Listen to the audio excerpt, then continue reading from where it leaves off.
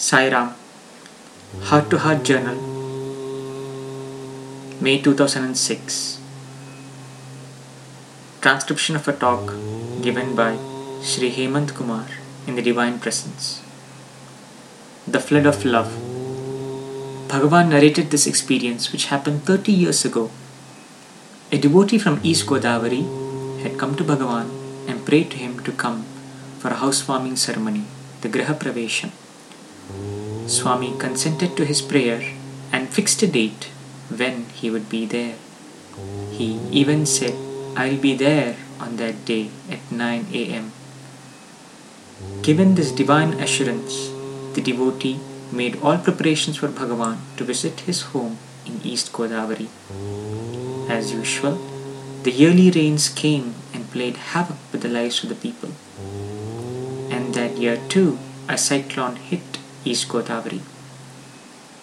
As the Godavari river began to swell, so too did the hearts of the devotees with prayer. But God had given them His word and assured them that He will be there. And they had belief in that. Swami says, there may be people who suffer because they do not have faith, but there is no one who will be let down if he has faith. Based on this assurance, they made ready to receive Bhagavan in East Godavari. With all this going on, unmindful of what transpired between God and His devotees, nature continued to pour down relentlessly on East Godavari. The only connection East Godavari had with the rest of the world was the old bridge at Rajamdri. For obvious reasons, the district officials closed the bridge and no transportation was now possible across the river. But Bhagavan had said he would go, and so on the due date, he set forth with a few dignitaries to East Godavari. When they approached the river, it was in full spate. The district officials tried to dissuade the party from attempting to cross the bridge. They insisted that Swami had to give a declaration that he is taking the journey at his own risk. Consider the irony of the situation where God had to assure them of what He does. Nothing will happen to anyone who is with me. Bhagavan wrote there. Nothing will happen to anyone who is with me. Who can give this assurance except the Lord of the universe?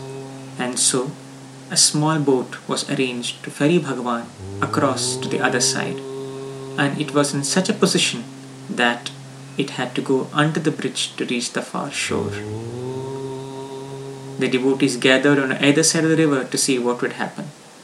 By now, the water level had risen so high that when the boat reached the bridge, it was lashing the roof, and there was absolutely no space for the boat to pass beneath it. The people waited eagerly and anxiously, wondering what would happen. Bhagavan instructed the people in the boat, "Close your eyes. Do not watch what will happen." Then, in a fraction of a second, the boat suddenly disappeared and appeared on the other side. Imagine the roar of the devotees on both sides drowning out the roar of the river. The joy that surged through their hearts was greater even than the flood arising from the Godavari river. And as promised, Bhagavan reached the home at exactly 9 a.m. During a public meeting, he said, "When I came as Rama, the ocean gave way. It had to give. When I came as Krishna, Yamuna gave way. When I came as Sai, what is Godavari?" This Lord of Puttaparthi will never give you up. He will never forsake you. This ocean of mercy will take you by His hand and guide you across. You will never be abandoned. Bhagavan speaks of faith as a fire. Small fires are easily put out by the slightest wind. So are small faiths by the slightest winds of doubt. Our faith should be like that of a forest fire. O Lord, let this faith that You instill in us light the lamps of love in our hearts, so that it dispels darkness, ignorance, and slothfulness.